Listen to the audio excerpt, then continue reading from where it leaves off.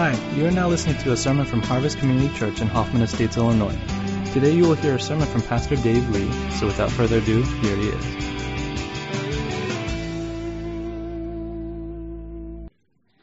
Good morning. Happy Thanksgiving. You guys all right? What's up? Happy Thanksgiving. You guys doing all right? Just a little snow, and you guys are supposed to be Chicagoans. Suck it up a little bit. Come on. All right. Snow is a good thing. It reminds us that change is inevitable. It reminds us that life doesn't have to be comfortable to be good. It reminds us that sometimes when outside gets tough, the inside also has to get tough. Amen? So let's act like Chicagoans and stop crying over a little snow. Either that or move to California. No offense to the Californians. All right. This morning, we're going to take a break from our Life on Life series. And I want to just give you a Thanksgiving message. But as soon as I read the text, I think I'm going to need to give you a few words of explanation. So let's look at the text. It's Romans 1:18 through 21. And by the way, if you're new, my name is Dave. And it's my privilege to serve as lead pastor here at Harvest. Romans 1:18 to 21. I'm going to read out of the New Living Translation. I'm not sure how we got Greek. What happened there, dudes? What's going on with our fonts? It's all Greek to me, but all right, disregard what's on the screen, because that's not even Greek. That's Greek letters doing the English. It's ridiculous. All right, so here we go. But God shows his anger from heaven against all sinful, wicked people who suppress the truth by their wickedness. They know the truth about God because he has made it obvious to them. For ever since the world was created, people have seen the earth and sky. Through everything God made, they can clearly see his invisible qualities, his eternal power and divine nature, so they have no excuse for not knowing God. Yes, they knew God, but they wouldn't worship him as God or even give him thanks. And they began to think up foolish ideas of what God was like. And as a result, their minds became dark and confused. Like I said, I'm going to give you a few words of explanation because it's not lost on me that that's an awfully heavy text for a Thanksgiving sermon. Thanksgiving is supposed to be, isn't life awesome? And thank you, Jesus, right? And that's part of it. I don't want to temper that at all.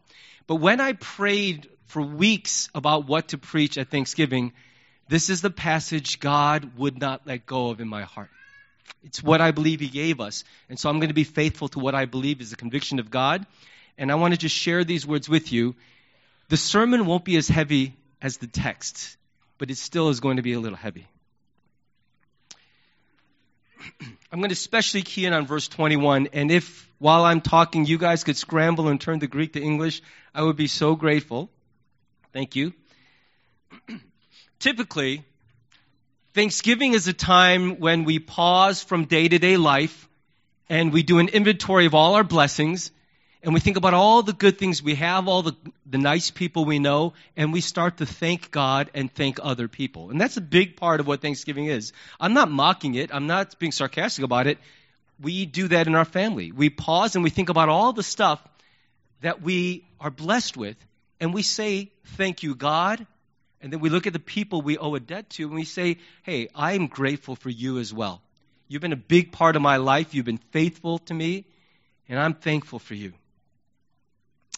And for most of us in middle-class America, that's a long list. That inventory is like Costco. You know what I'm saying? Like once you get started thinking about all the blessings in your life, you really can get going, can't you? But it's always worried me that the way we do Thanksgiving is so rooted to the things we have and the people we like. It's always concerned me a little bit that the spirit of Thanksgiving is so tied to the state of our affairs. And the reason that worries me is because we don't always go through high season. There are times when our financial situation, our relationships, our physical health, even something as mundane as the condition of our car is really on the rocks, and you are trying to come up with a list of things you're happy about, and it's really hard to come up with that list, isn't it? If Thanksgiving is tied to all the good things you have, what happens when you're going through a season when there isn't a lot of good stuff in your inventory? But there's not a lot of money in the bank. There's not a lot of love in your family. There's not a lot of life in your soul. What then do we do when we go to church and there's all this food and everybody's saying thank you, and in your heart you're shriveling because you're like, what should I be thankful for? If Thanksgiving is counting my blessings, I got nothing. I'm coming up empty. I've looked, I've scratched at the walls of the storehouse, and right now in my life, there just isn't that much to say thank you for. And I get that because I think that I have had seasons in my life where it felt very much like that. Maybe for some of us, that's exactly where we are right now. Is that we're trying to get into the Thanksgiving spirit, but if we're honest about it, we're going to grin and bear it and grit our teeth through this holiday. But right now, there's not a lot to be happy over. There's even a disorder, a mood disorder, that's related to the holidays because everyone else around us is being festive, but the party is not happening in here, right? In Romans 1, what Paul is explaining is this. He says, God revealed himself to us. And one of the primary ways he did it, one of the first ways we're introduced to God, is through the wonder of creation. He says that when you look at the earth and the sky and the sea and the mountains, God is saying, look, I exist. All the stuff you see around you begs the question, where did it come from? Who made all of this? It's as if our hearts demand an answer to that question, where is all this from? And the answer written all through creation is it didn't just pop into existence. Someone has made it. I guess another way of saying it is, before we meet God as our personal deity, we meet him as Almighty God, creator of everything. Look at the way that verse 20 is rendered in the NLT. For ever since the world was created, people have seen the earth and sky, and through everything God made, they can clearly see his invisible qualities, his eternal power and divine nature, so they have no excuse for not knowing God. Now, I don't think I look at a mountain and I think, oh, Jesus died for my sins. I don't think I make that connection right away. But I begin there in my relationship with God. I'm introduced to God by realizing that my first brush with him is as Almighty God who stands over all things, and he has made everything that I see. I think that's why for a lot of us, it's easier to connect to God out in nature. How many of you feel that very much? Like you'd rather be in the woods in a campsite, on a canoe, on a quiet lake, and out there, right, you sense God. Sometimes in a classroom or in a cafeteria, while some boring guy is talking, you're like, God, show up, man. It's so hard to see you. But sometimes out there, seeing the earth and sky, mountains and sea, it's easier to conjure up this idea in our hearts that there is a God in heaven. And the important thing in that moment is he's bigger than what I'm going through. If I lose my touch with that God, then the personal God starts being unintelligible to me. I guess maybe another way of saying it is, if I am losing my connection to God as the one true God, maker of heaven and earth, then the local God, the micro God, the God who knows me in my own personal life, starts to feel less and less powerful.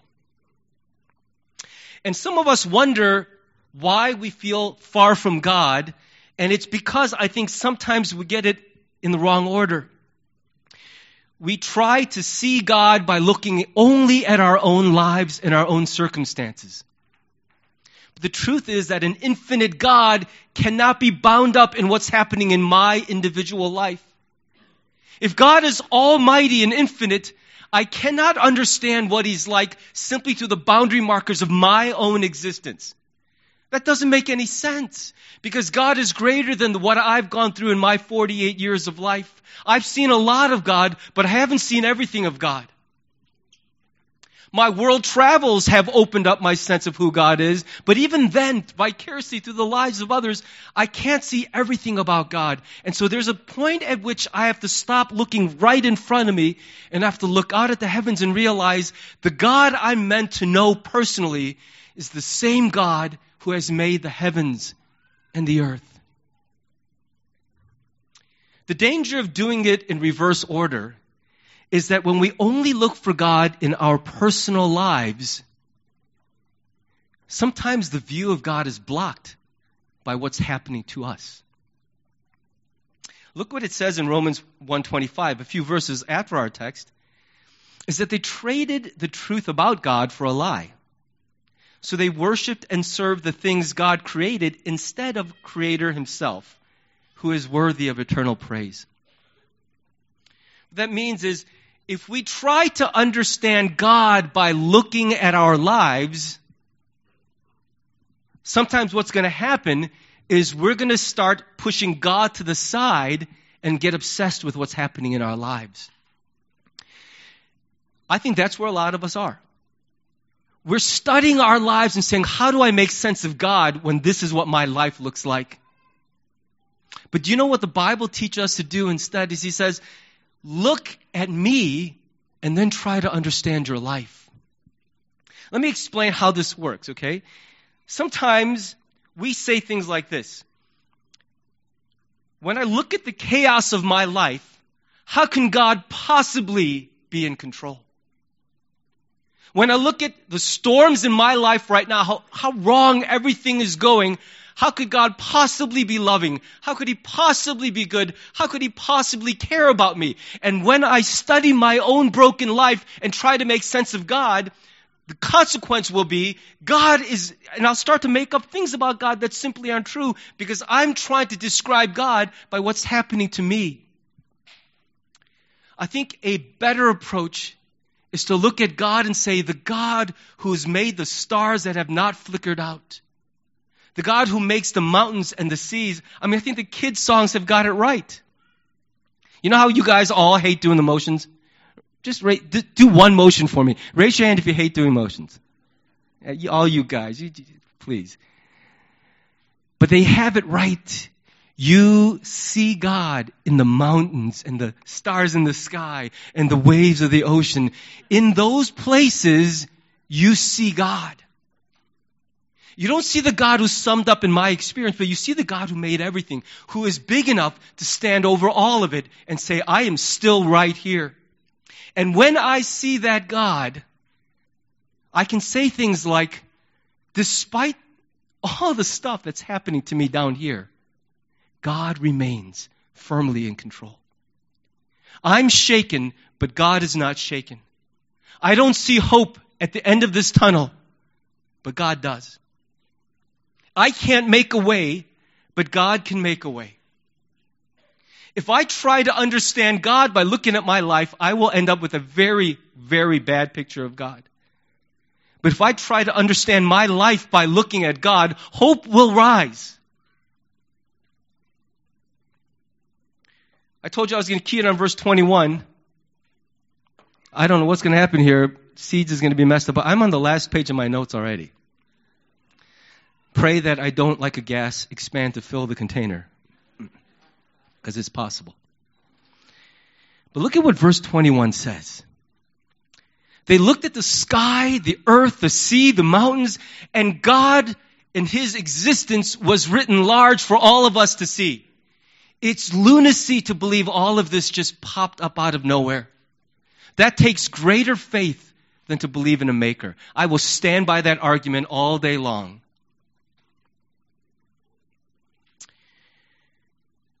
And what he says is these people saw God and they made an important choice. Though they knew that God exists, they wanted to take it no further. And what they began to say was, they wouldn't worship him as God, and they wouldn't give him thanks. And that's really where I am pulling this text in as a Thanksgiving message. Because I think something critical happens to our souls when we stop giving thanks to God.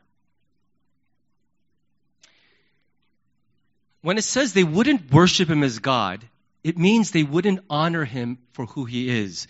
They said things in their heart like, he's not able. He's not powerful. He's not in charge. I don't answer to him. He can't tell me what to do. He didn't make any of this. And these things that are true of God, at some point people make a decision about where they stand with him. And when we begin to make statements like that, we're doing exactly what is described here. We are not honoring God for who he is. And when we don't worship God as God, the next step is we stop giving thanks. And I don't think the gratitude described in this verse is just, we stop giving thanks for the good things he's given. We stop giving thanks for the fact that God Almighty knows our name. That a God we should have no hope of knowing has loved us and wants to know us. Now, I know that sometimes words like that make you feel numb. I was in that place just very recently. When I thought about God, when I interacted with God, I was starting to sense that my God was getting very small and life down here was getting very big. I was starting to lose the sense of wonder and reverence and worship for God. I have been walking with many of you. We have been down here in the muck and mire of the trenches, and we're fighting through life.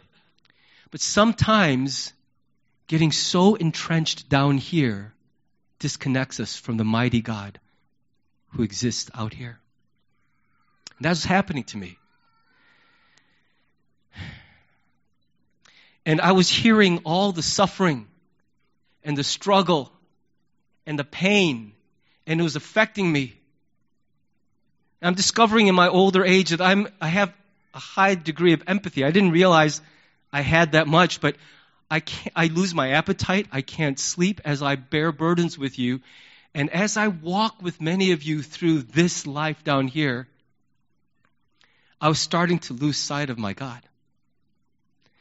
And so I canceled a bunch of stuff, and I ran away this past week. I do this sometimes. And I ran away to a Catholic seminary up in Mundelein, very close to where I grew up. In fact, let me show you a picture of the room, this simple room. I get so blessed every time I look at a picture of this room because I was God's prisoner in that place for 3 days and 2 nights. I barely left that room for anything. And what I felt like I needed to do was just become his prisoner and sit with him and shut everything else out. Unfortunately, they have blazing fast Wi-Fi there, so I had to shut everything down, resist the temptation to be plugged in. And I was just on one mission. I needed to see God again because I was starting to feel like maybe he isn't powerful. Maybe there isn't that much to be thankful for because I see all the pain. I see all the struggle, the places where people are stuck and they can't get out. I'm so burdened by it. And it was starting to infect me with this kind of hopelessness. And all I asked God was, will you show me again who you are? And I'll confess in honesty, I wish I could just tell you, and within the first hour, God parted the sky and angels came riding down a ladder. But that first night, I just got a lot of sleep. I detoxed from everything. I just rested. I sat quiet. I thought. But the next morning, it was unusually warm Thursday. That was before the blizzard of Friday. And I had the windows open. The sun was pouring through the window. And I was sitting at that chair on the desk looking out the window. And I had been reflecting on a passage of Scripture for about an hour, and nothing was happening. You guys ever been there? Tell me it's not just me. I was just reading the same words. I'm like, and then, like, as I'm staring out the window, something really amazing happened to me. And if you've been in this place, you know what I'm saying. Like, there was a sense of the presence of God so strong, I felt it. I don't know if that makes any sense to some of you, but like, it was like I wasn't alone in the room, and there was a comfort that just came over me. I actually took a picture of that moment because there was something in that moment. Just looking out there, I don't know if this picture does anything for you. It does something profound in me. In that moment, what I felt was, why would God know me? I just don't understand, like, why He cares about what I do, who I am.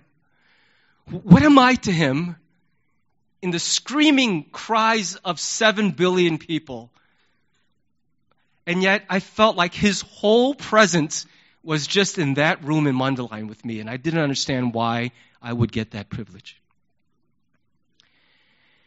And in that room, in that moment, I just felt like He was enough. Like He's going to be big enough. He's going to be strong enough.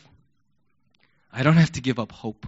It's okay to walk with people through the unending darkness of what they're going through.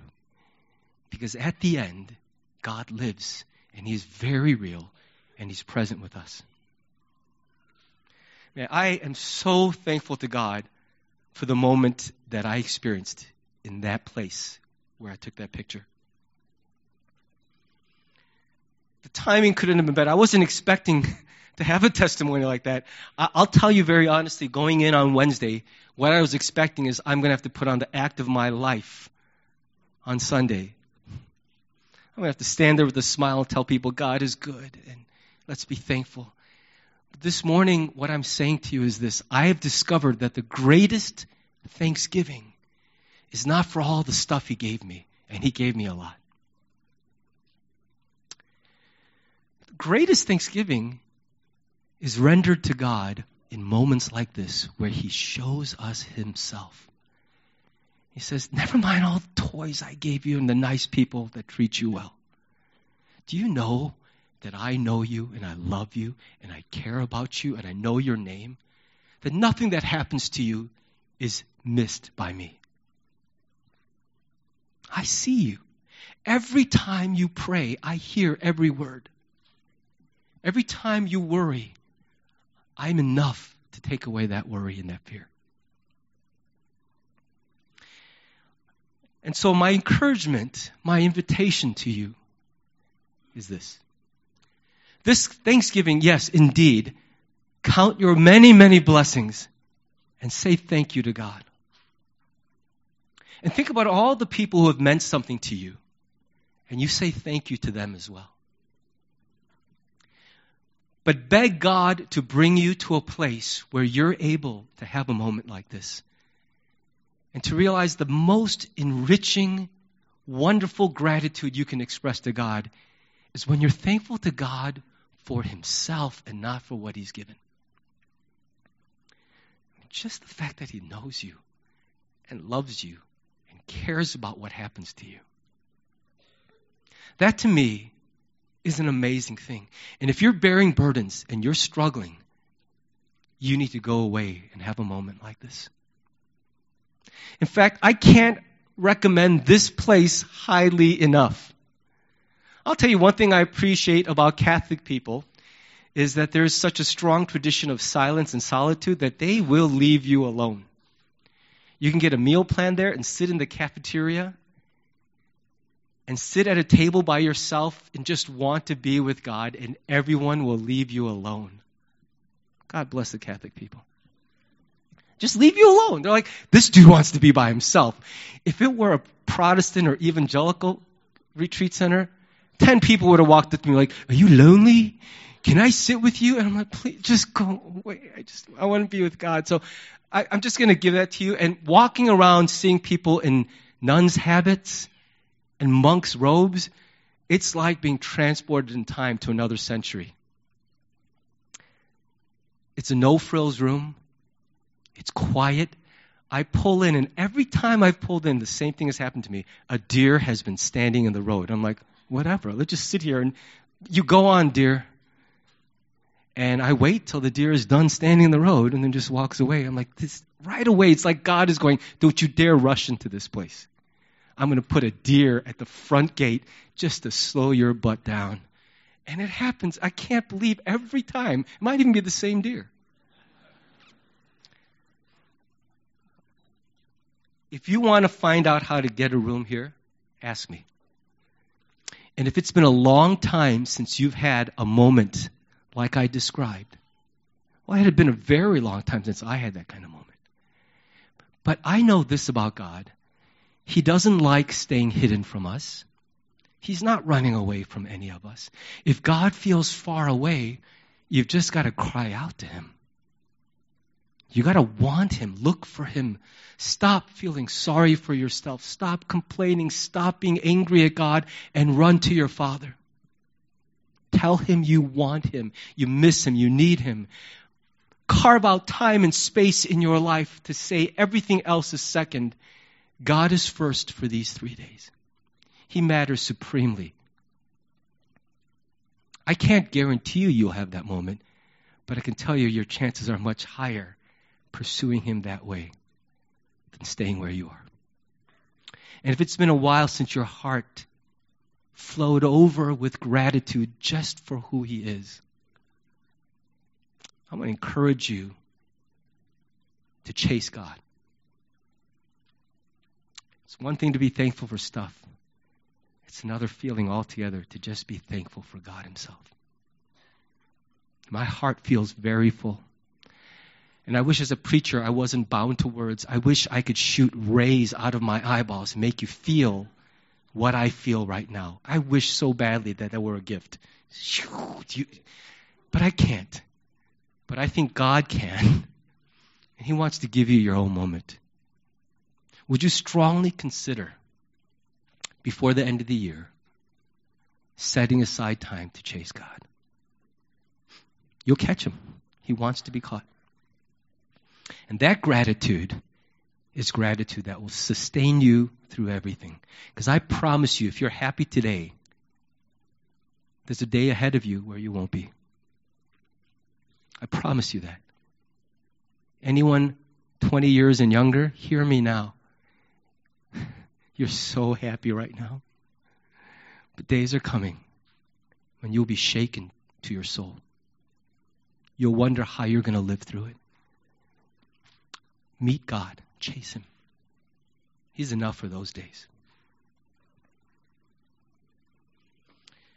Why don't we bow together? And if I could just ask the praise team a favor, I don't know what songs you have planned, but if we could sing the love of God again, I'll be your best friend.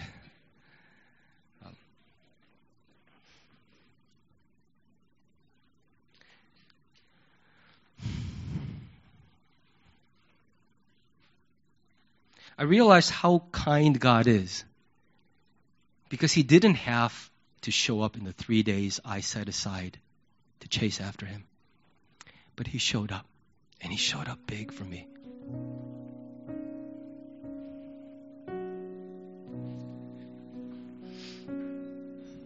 So I want to just invite you to think about all the things you're thankful for. And if the presence and love and power of God for you are not on the top of that list, and that's his invitation to you this Thanksgiving.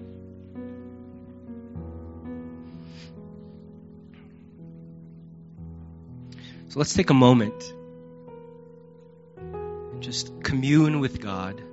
Sit still in front of him. Let him speak to you. And just ask him this. Would you put in my heart a longing for you, a desperateness for you, eyes only for you?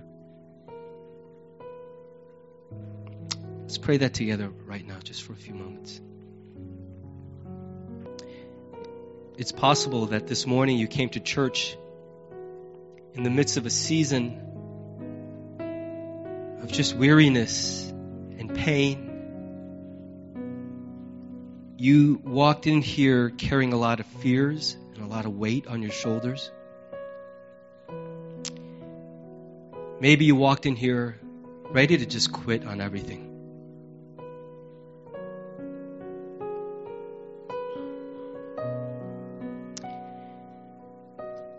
And God is shrinking because you are looking so closely at your life that you've taken your eyes off of Him. If that's where you are, receive this warning from Scripture. Worship God for who He is and give your thanks to Him, or it will lead to your rejection of God and God's rejection of you, and that is not what He wants for you.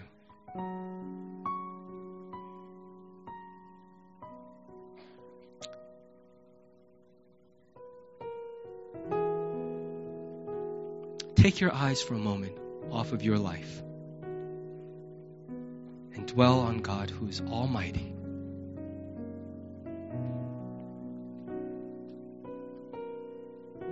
Know that He is powerful enough. Nothing scares Him or defeats Him.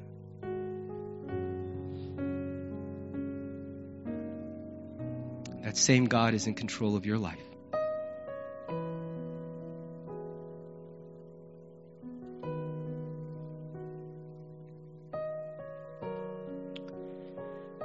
Never say, God, you haven't blessed me. Because on the worst day of our lives, He has given us Jesus.